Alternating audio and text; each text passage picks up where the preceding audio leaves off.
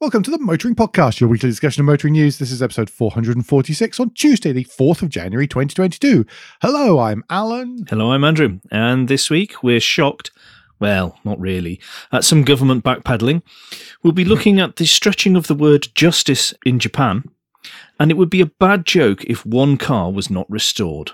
But first, we have a couple of bits of follow-up. And we should say Happy New Year first. We could do, yes. Happy New Year, everyone. If you're going to be all proper and nice to people, okay. Yes, I'll try. Okay, we've done that. Get on with it. Okay, I'll kick off the follow-up, and this is about the government backpedaling over their plans for car chargers in all non-residential car parks over a certain size. Now, originally, everything that had a car park that could handle 20 or more cars that wasn't residential had to install at least one charger. One measly little charger? Yes. But one charger will mean two, usually means two. Two ports, yeah. Can do, can't it? Yeah, so. Can do. Yeah.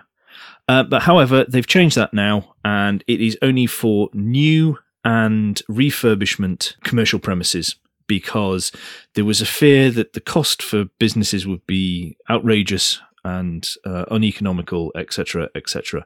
So that has then, in turn, made the motoring industry turn around and go, we might really quite significantly struggle to have enough chargers by your date of no more internal combustion engine cars.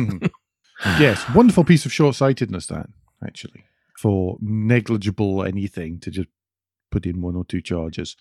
Shouldn't have been a lot of effort. To be honest, I guess most of the cost is if it's separate from the building, then making sure it's then actually getting the electricity out there to that initial charging point. But it's going to have to happen. Yep. It really is going to have to happen. So I don't see the point in delaying it at all.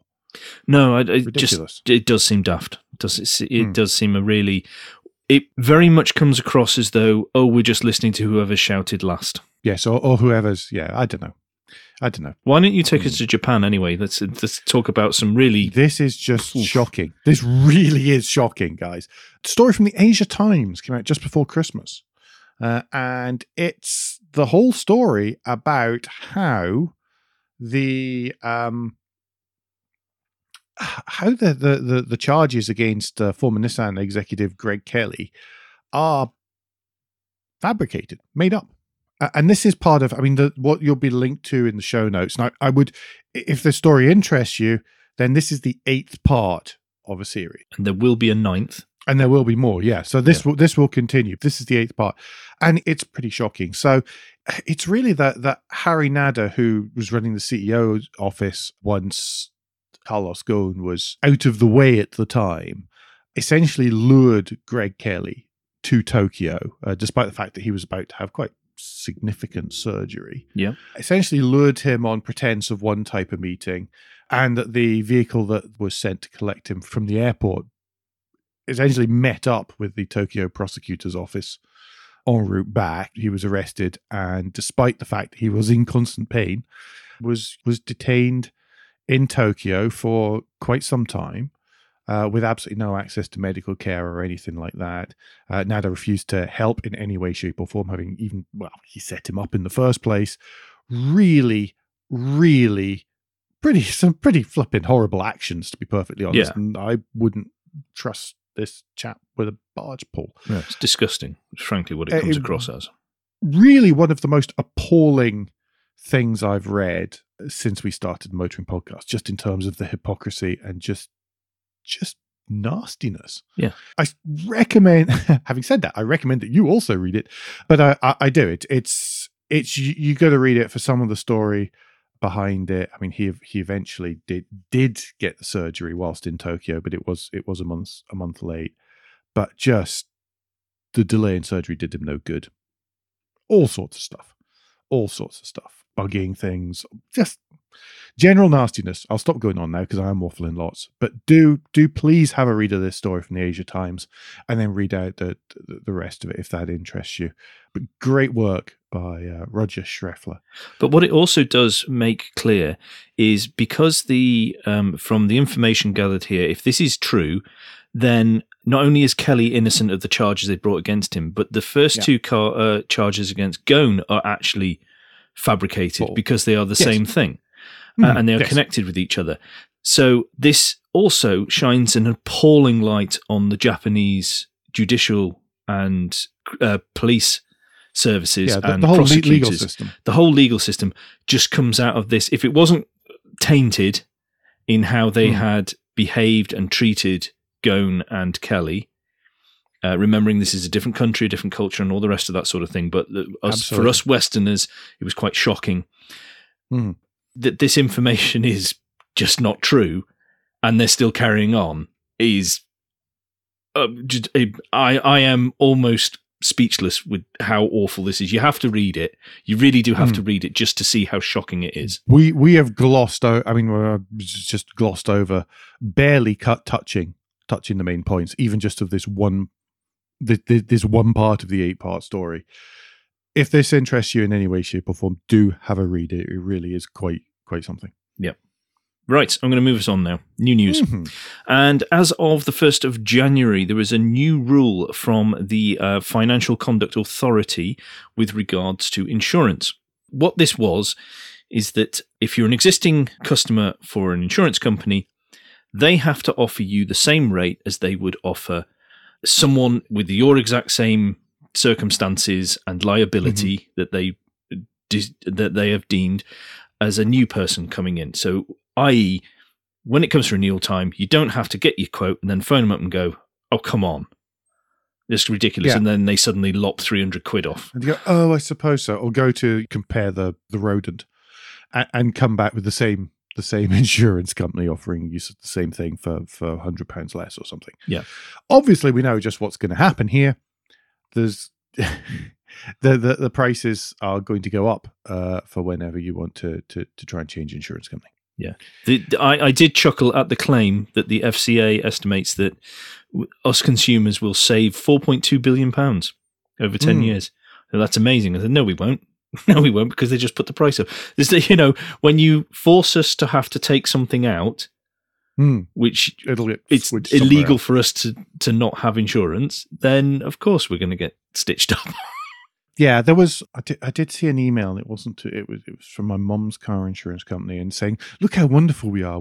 Your quote, if nothing changes, should always be the same or less than it was the year before. The same.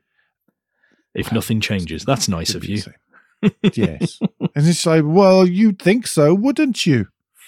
And it was one of those things that, yeah, but I also know that you're being made to do this. It's not. The email was like, "Well, aren't we lovely?" Yes. I was like, "No, you're being told to do it.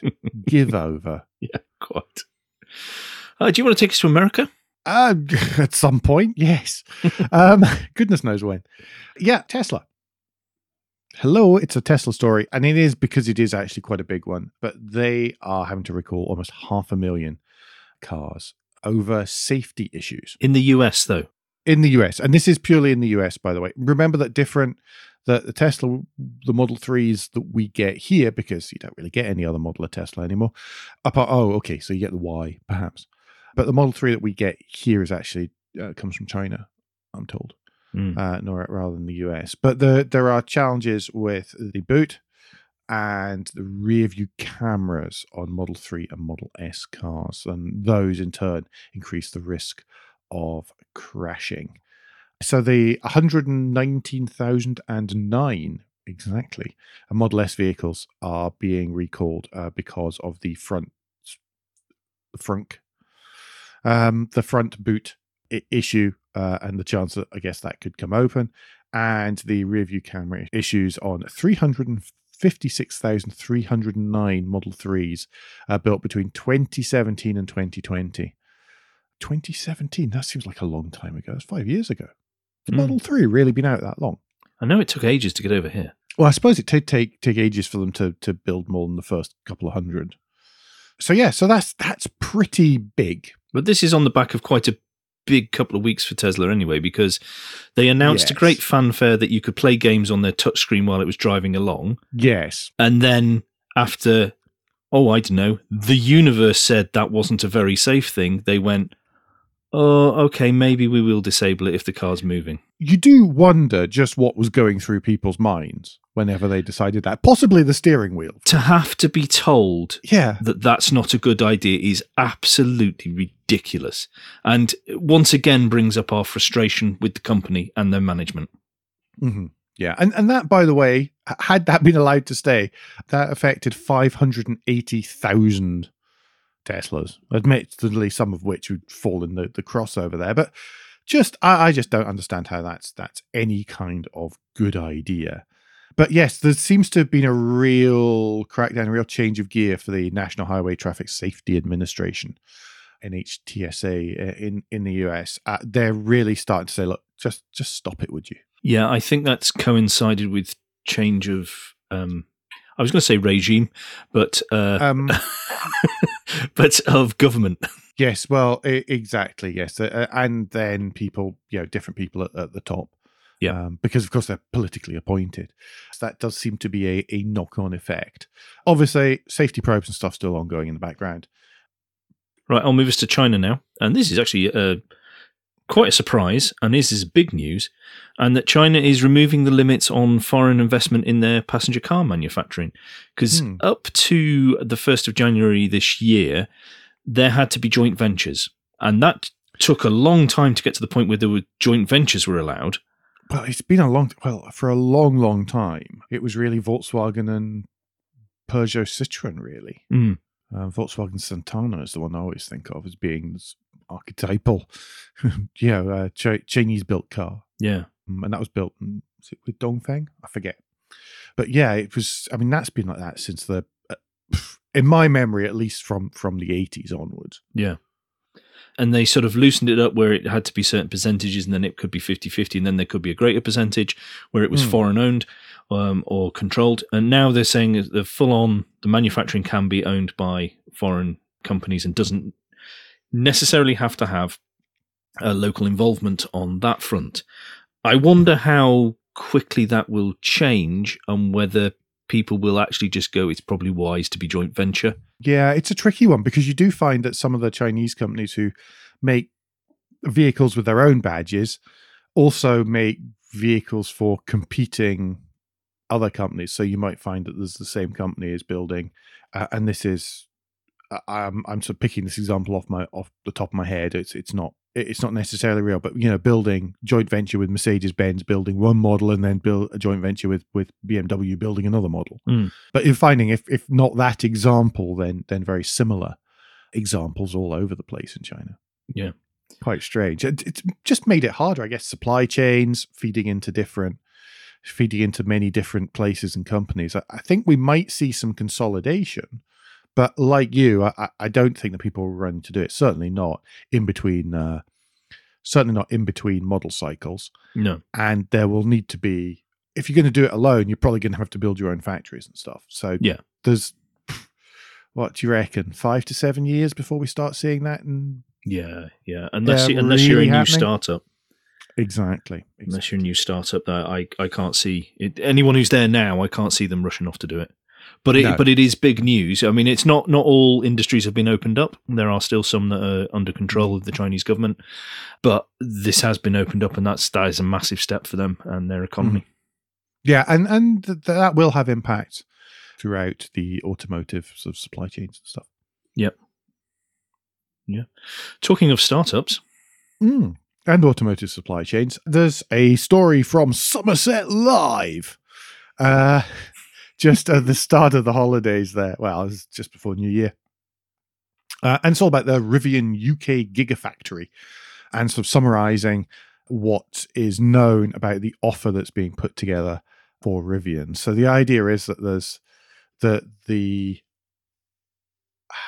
going to be a 635-acre, it's described here as a smart campus, but I don't understand how that's any different from any other plot. It'll be an e-campus, I'm surprised. And it's going to be called smart handle. Shut up. Yes, and it's going to be called Gravity in Puriton near Bridgewater as the base for their new factory. It is suggested that they could create up to 40,000 new direct and indirect jobs. It seems like quite a high number. How many of those would be UK based? Well, yes. But it's not the only place that's under consideration by Rivian, is No, it? I mean, there's lots of bits and pieces they're talking about here. One of which was it's going to be the largest single building in the UK. But this is, I mean, it's still all conjecture, really, to an extent. They're offering a new motorway junction to feed it, which is quite impressive in itself in the UK. Yes, I mean it was once a bomb factory. It was once part of the Royal Ordnance bomb factory. So it's not green. It's not completely greenfield site. No, but they're up against two sites in the EU. They are, yeah. Which obviously has advantages and disadvantages that are different to building a site in the UK at the moment. Yes, absolutely. So we're still going to see what happens. I mean, it should be from the 40,000. I noticed further down in the thing, it points out that somebody else has said that an electric vehicle manufacturer in this Gravity site could generate upwards of 5,000 jobs. So that's starting to sound a little more realistic, if even really quite high. Yeah, we shall see what happens. Good luck. Obviously, I hope that it's the case, but we'll just keep an eye on that one and see what happens over the next few months, I think. Absolutely. Yep. Right. I shall now swing us back up north, all the way up to Aberdeen. Can I just say one other thing? I see yeah. that some journos in North America have actually got their hands on a Rivian pickup truck. So they are real and they are being allowed out into other people's hands, not just for show anymore. Okay. That's hopeful. Well, it's been backed by Ford and Amazon.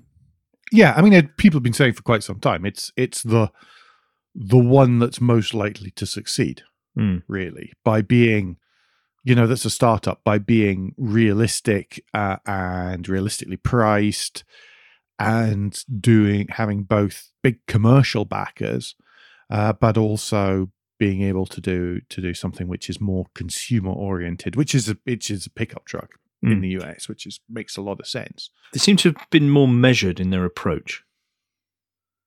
The promises made don't seem to have been too stratospheric. I was going to say that they've never made crazy promises, and anything they have promised, they do seem to be delivering on. Yeah.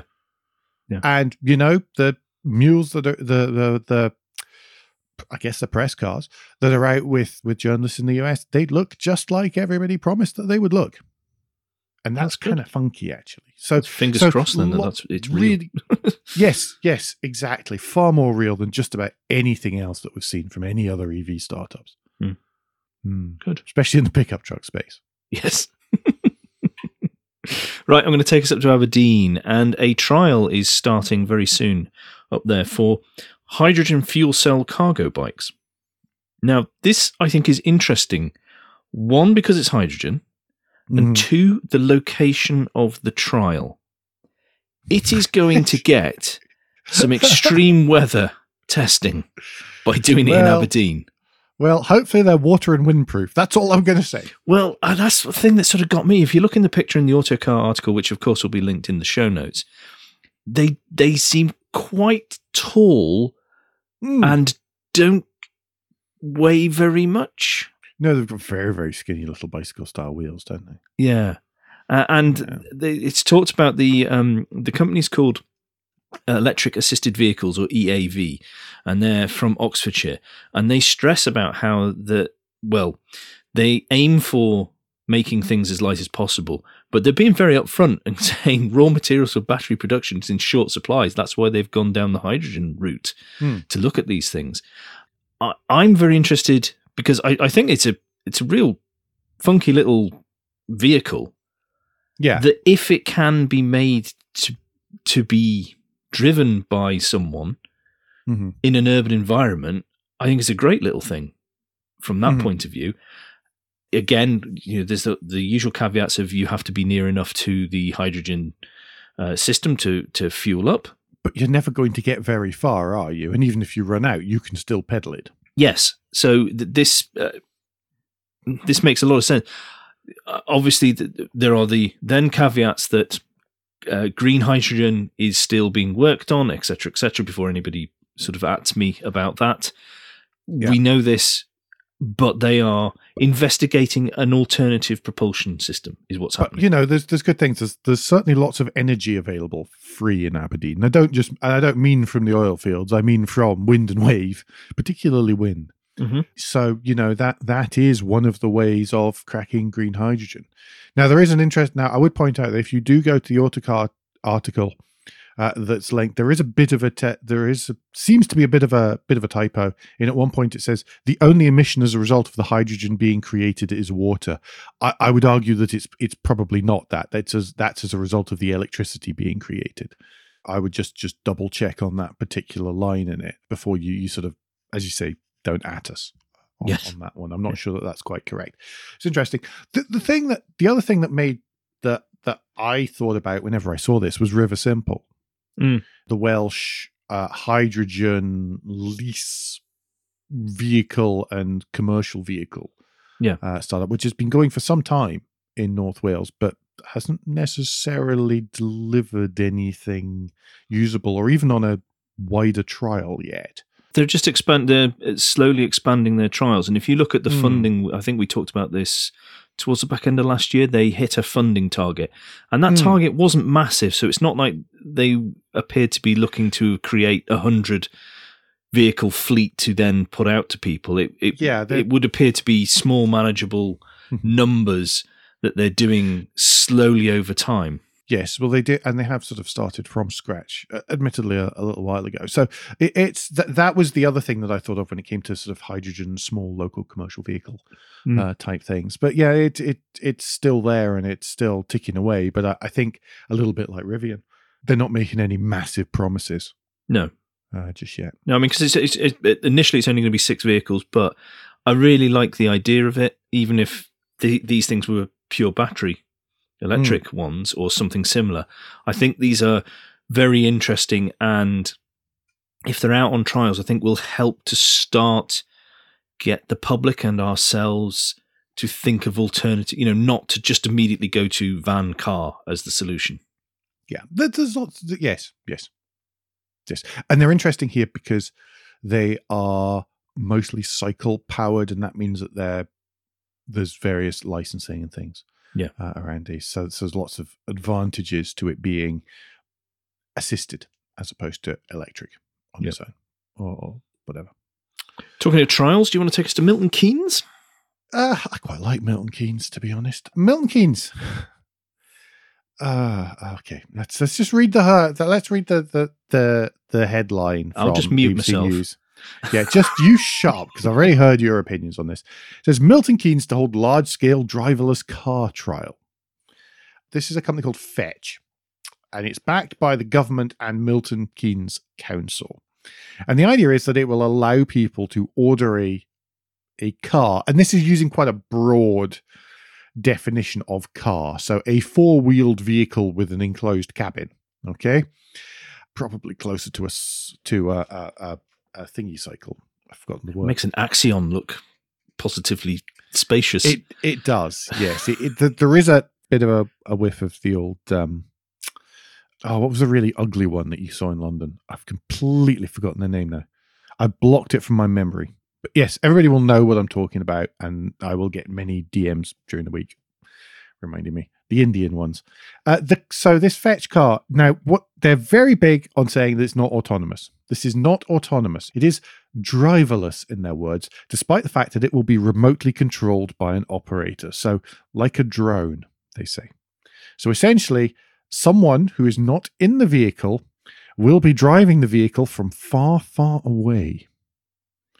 Now, to start with, there will also be a safety driver who will not be driving the vehicle, but we're in it for safety, just in case, everything goes nuts and there's a bit of a Johnny Five incident. They are driverless but not autonomous. And then in time, they intend on phasing out you guys should see his face. It's a cracker. It's quite distracting, actually. They'll be phasing out the safety driver so that the vehicles, when nobody else is in them, will then drive themselves. I don't know if you're a passenger. No, it can't drive itself. No, It's not drive autonomous. themselves. I'm so sorry. I didn't mean to say drive themselves. Will not have a safety driver in them and will be being driven remotely. But my then thought was, well, what if it gets delivered to you? Can you then drive it yourself? That was really what I was thinking just there, but that doesn't make that clear. But don't worry, everyone, because some of the early people who are going to be trialed in this are the MK Dons, players, and staff who will be taking part in the trial. This, you can imagine a football player wanting to turn on one of these. It's going to be cracking. But yes, so the preliminary trials all taking place around Milton Keynes Stadium. I've got to stop now because I can just see the look of incredulity on Andrew's face. It seems very, very strange. I'm curious to see if it works. I mean, obviously there's massive potential issues around what if there's a problem with the mobile data signal? What if there's something happens which means that the data networks need to be turned down? If there is a mass mob descends upon Milton Keynes, for example, who knows? How are things going? How are vehicles going to be able to get out of the way of emergency services vehicles? All sorts of fun questions like that. This is a 200-word article on the BBC News site, so we don't really know yet. But if we find out, we'll tell you. Yep. I think that's about the end of the first part.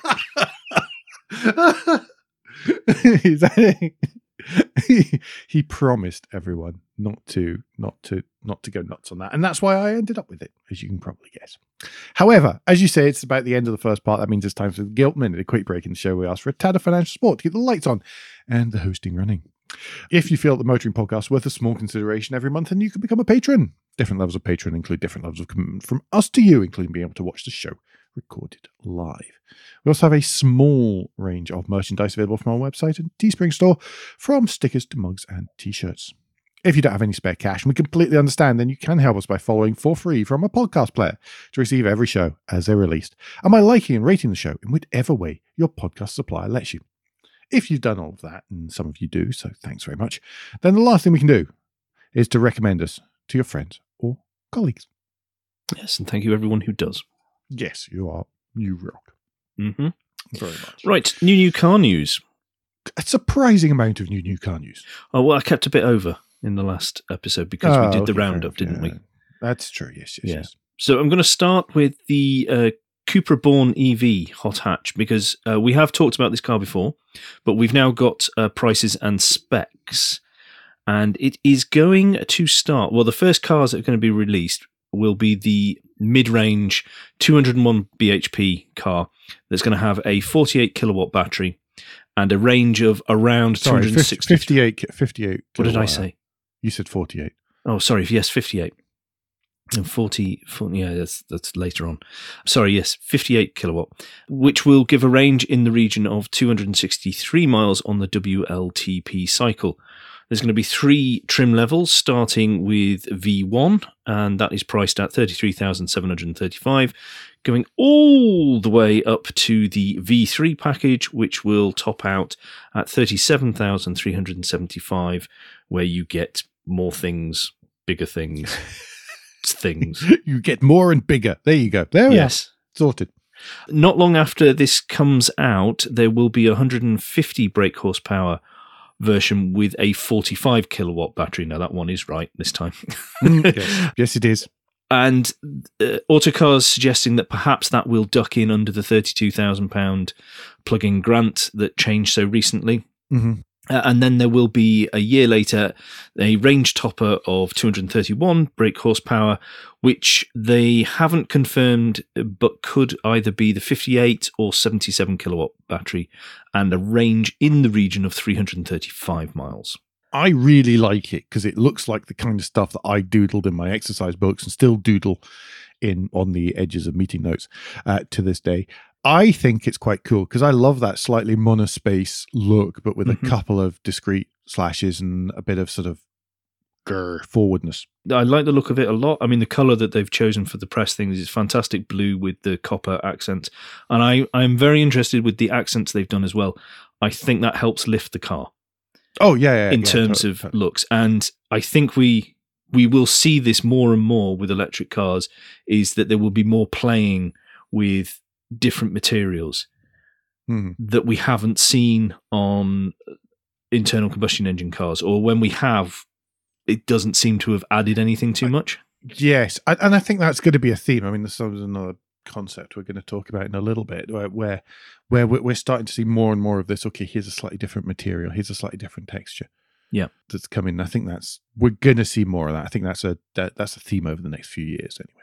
Yeah, Cupra are at pains to stress that this will not just be a rebadging effort. They have put a lot of work into making it a fun, interesting drive, and that you'll know that you're in a Cupra Born, and not just go, oh, this is anything from the VW range that's on the same platform type thing. Yes. So that's good to hear. Yet to know whether that's the case, but it's good to hear that they acknowledge that could have been a problem. Mm-hmm. Yes. I mean, even just sitting here looking at the pictures, I can see some controls that are very familiar from a press car I had recently. But yeah, I'm looking forward to that. Yeah, I like it. But do you want to take us within the VW group? Yeah, more Volkswagen. And this is something that lots of people have been looking forward to for a long, long time. Oh, not quite as long time as I thought it was. It's not the vehicle I thought it was going to be. I should have known that because I have actually read this already. The new Volkswagen Multivan, the successor to the Caravelle, which is essentially it's the non-commercial version of the Transporter, really, isn't it? Mm-hmm. Significant changes, as much to looks as anything else. I mean, very much more for the same family as the ID3, the ID4, Cupra Born, and everything else that's on those platforms. It's very clearly a VW. It is a Volkswagen, but it couldn't be anything other than a Volkswagen. It doesn't actually still have a family resemblance to the previous T whatever, which you can find on just about anywhere in the UK, generally turned into a camper van and running on vegetable oil right at the minute.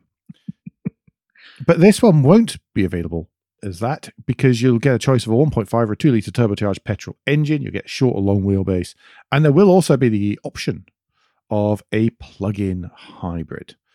3 different specs: life, style, and at launch, energetic. Oh my god! I know. The marketing people have really earned their prosecco on this one.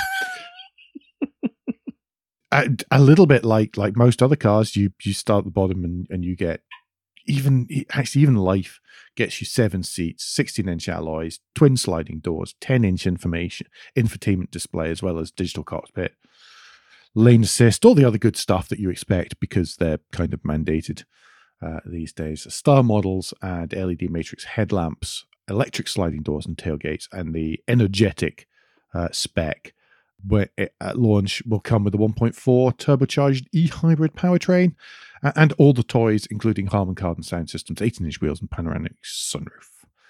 Order books will open this month, and first delivery is expected towards the end of March. I got a little bit thrown, by the way, by the fact it has a light strip right across the front of it. And for some reason, I got it into my head for a second there that it was the ID Buzz, but that's coming later in the year. That's coming later in the year. So that was what got me confused at the start. I had this sudden panic in there. So yes, lots of stuff, twin colours, two-tone colours, even all sorts of bits and pieces like that. So yes, it will be loved. It will find its way to Devon and Cornwall in very short order. You look at the internal layout, because this is a dedicated new model, fresh model. That's why there's the name change as well. It's no longer sharing the underpinnings with the Transporter because Ford is going to be providing their commercial option. Of course. But if you look in the back of this reminds me a lot of MPVs from the 90s where you said, oh, look at all these people, but don't take any luggage. If you've got all the seats... It depends, because this is short wheelbase. Yeah. This one's short wheelbase, and there will be a long wheelbase version as well. So I think that you might be being a bit harsh, Andrew. Okay. We'll see. Oh, we'll see. I hope I'm wrong. Let's put it that way. Because you know what I think about van-derived cars. You love van-derived cars. I do. Yes. Right, we've got some honourable mentions. We do, because there was lots of other fun stuff this week. So obviously one of the first things that everyone is talking about is the Mercedes-Benz Vision EQXX that was meant to be at CES, but nobody sensible is going to CES because that involves lots and lots of people indoors in the same place from all over the world, and that might be a small issue right at the moment. So Mercedes aren't there, so they did a virtual launch the other day. They are promising, I mean, this is a concept of a sort of Speedtail type Mercedes, very un-Mercedes looking. Although if you kind of stand back and squint, you can see sort of Rudolph Caracciola 300 SL type thing going on at the front, but there are hints of it there, and they have cleverly chosen the same colour. Which helps, but it's super aero, smallish battery, really relatively lightweight. I think it's an interesting show off. They're promising 620 miles from something which is much lighter and much smaller battery. So I think there's some super clever stuff there. It's claiming a drag rating of below 0.18 CD. For someone like me, who 0.32 seems like a very low number. 0.3, that was the Audi 100, wasn't it, with the flush windows? Yeah. So that's like the number that's in my head from my sort of peak autocar reading years. That seems phenomenally low. And also, it's quite small at the front. So what really matters isn't just the drag coefficient, but the drag coefficient multiplied by the frontal area, which is way smaller than, for example, the EQS, which has 0.2 CD. Yeah, but they've also working on this again, acknowledging that it is a prototype, but they've done a lot of work and engineering to the drivetrain and making the smaller battery a really viable thing to give that long, massive range, but also on how they keep the whole thing cool, yet the people warm and stuff like that. There's some clever stuff in this Autocar article that you should explore and have a read of. This is a really clever show-off thing. I think this is going to show one of the directions in which EVs are going to go. Somebody said, oh, look, we're now into an era of long cars. And I think I pointed out that, well, you're either going to get long or you're going to get tall. But you've got to have space for batteries. Yeah. One way or t'other. And so if you want short, then you've got to go tall. If you want If you're not bothered by that, you go long, and here they use it long tail. There's a very distinct camback. Very clever stuff. I think that this will never make production in its current form, but I think it's a real hint of the direction that EVs will go in the medium term, at least, to try and just be clever. Because right at the minute, it's all about, whoa, we get range by putting a flip massive battery. Yeah. And this is about, no, this is how we do it if we're a little bit more intelligent about it. So really, I wanted to include it. I know it's a prototype, but I think it's going to be quite an important one. Yep, I agree. Concept car. The engineering side of things. And it shows that the companies that were very reluctant to go down the electrified route not so long ago have really turned their engineering focus onto it and are aware of the problems and the challenges and are trying to solve them in clever and interesting ways. A bit like people, some companies like to keep quiet until they know exactly what it is they're going to do, and whenever they speak, that's when you pay attention. I think we're starting to see that Mercedes-Benz has been doing that for a while, despite all my jokes about their previous EV range looking like the standard models that have been robbed like a bar of soap. Now we're really starting to see the clever stuff coming through. Yeah. I think we have to sadly say goodbye to a car or a pickup, don't we? Is it? No, it's a Nissan Navara. Goodbye, Nissan Navara. It's gone from the European market. It's not being built in Barcelona anymore. That finished just last week. So yes, Nissan Navara is no more. It's another one of the companies pulling out of the pickup truck market, which seems kind of strange. I still don't really understand this move. It does seem slightly weird. Yeah. So it's all down to Isuzu, Ford, and Toyota now, isn't it? It is, but there will probably be a Volkswagen version of the Ford. Oh, yeah, of course. Because the new Ford, I won't say Maverick. Maverick's the little one, Ranger. which is in the US. It's down to the Ranger as well. And there's some bit players from SsangYong as well, but who knows how long they'll stay around. But there is a new one, a new model of Hilux out, by the way, because it's Dakar time. And so this was a perfect time, I guess, to launch the Hilux GR Sport, born out of the Dakar success. Does this one come with sensors up front if, I don't know, say a motorbike's right in front of it so he doesn't run it right over and the rider? No, it does seem to have a camera on the front of it. Which happened yesterday. Did it? I haven't been following at all. Oh, wow. Oh, I hope everyone was okay. And it was bad. And it was, they're not it's okay. like, you must have seen him and then you carried on. Oh. Yes, there's lots of unhappiness. Oh dear. Yeah. Well, anyway, I'm sure that won't back come to as this. standard on this. Yes. It doesn't come Before we with get catchers for lynched. motorbikes. It does not come with a motorbike catcher.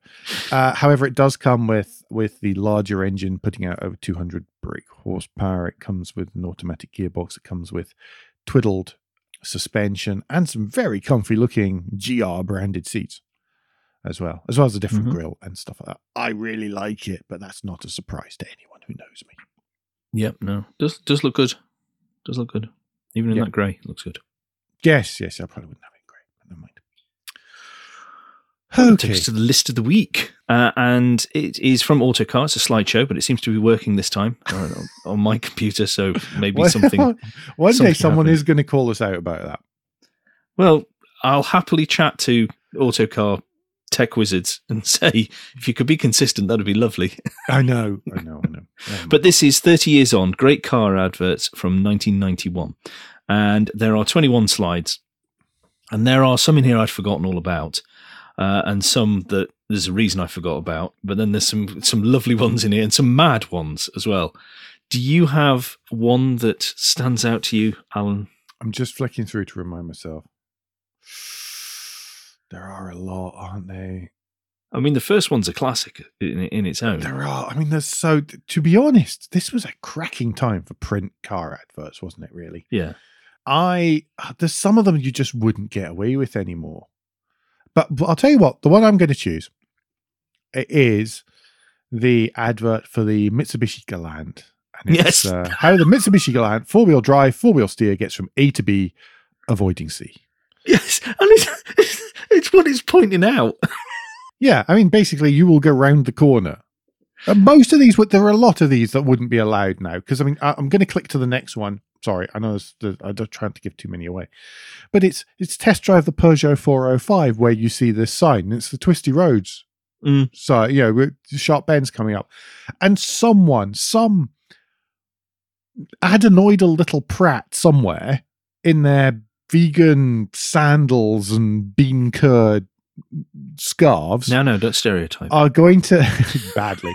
Are going to complain. Someone will complain to the Advertising Standards Authority and will have to be pulled because you're just not allowed to say stuff like that these days because someone will take offence.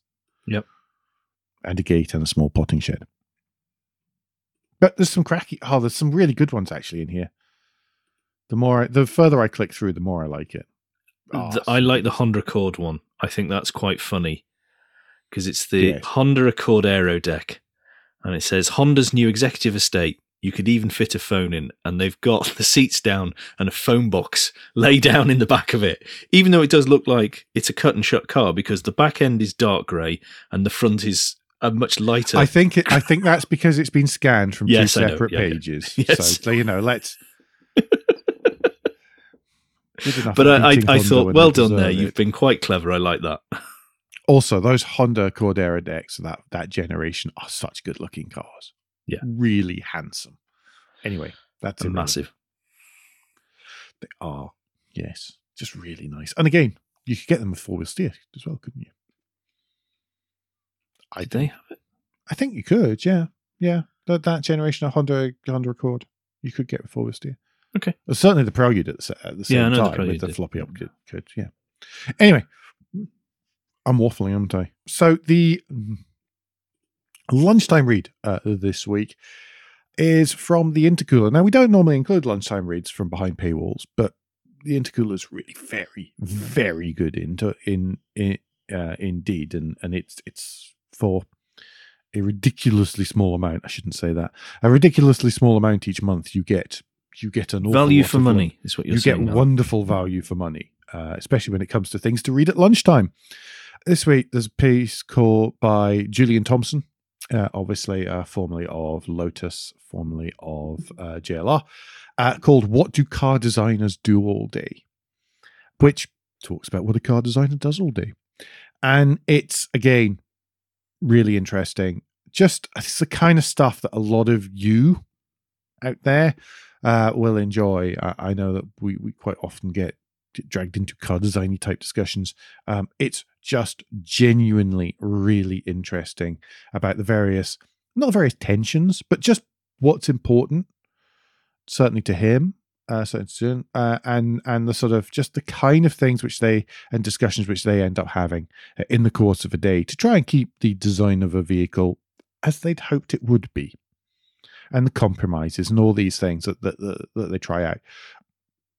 A cracking read, and obviously there's lots of others in there. If you're not read the Intercooler, you do get the first 30 days for free, so you do get to see, you can read that and lots of other great articles. We are not being paid to say that.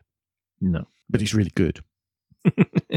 Yes. And congrats to Dan Pross on that being his full-time job now, by the way, as of today. All right, okay.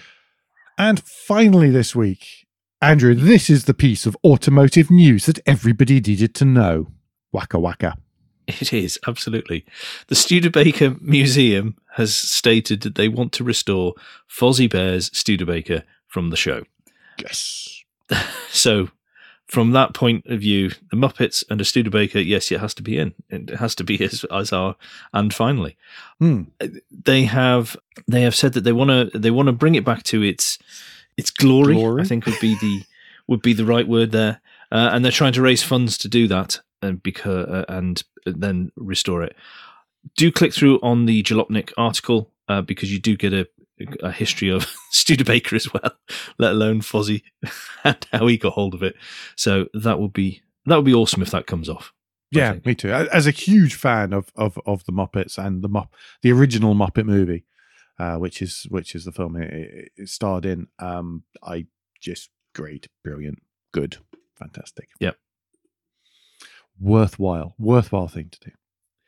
Before we finish off the first show of the year, a couple of parish notes. Salvage Hunters Classic Cars starts tomorrow evening on Quest for those of you who don't have Discovery Plus and haven't been binging on it. I've actually only watched one of them so far. I've watched the first in series. It's excellent. I think there's 5 this time, but each one is only 1 car per episode. Now, so that they can take proper time to talk about stuff properly and speak to proper people and see more stuff. So it's really good. It's right. I have it series linked already. Good. Well worth it. Other one is we're going to be recording. It says recording special editions soon, which means the night you hear this. So we have a bunch of stuff queued up to record. So there will be more content coming very soon. Yep. Commiserations. Well done, our sales manager. I know. And that, I think, is it for the week, on which positive note, yes. Don't forget, folks, between now and next week, you can give us any feedback. Share your thoughts with the show at Motoring Podcast on Twitter and Instagram, on Facebook, and on the contact page of motoringpodcast.com, the hub of all our activities. Remember, you can support us financially via Patreon, and please leave a review and rating on Apple Podcasts or however your podcast app lets you do such a thing. Andrew, what's the best way to get in touch with you? Best way to get in touch with me is via Twitter. If you search for Crack Windscreen, you should find me there. Now, Alan, if people would like to get in touch with you personally, what's the best way for them to do that? The best way is always Twitter, where I'm at AJP Bradley. That's Bradley. We'll be back, as I said, very soon. But until then, I've been Alan Bradley. I've been Andrew Clues. And safe motoring.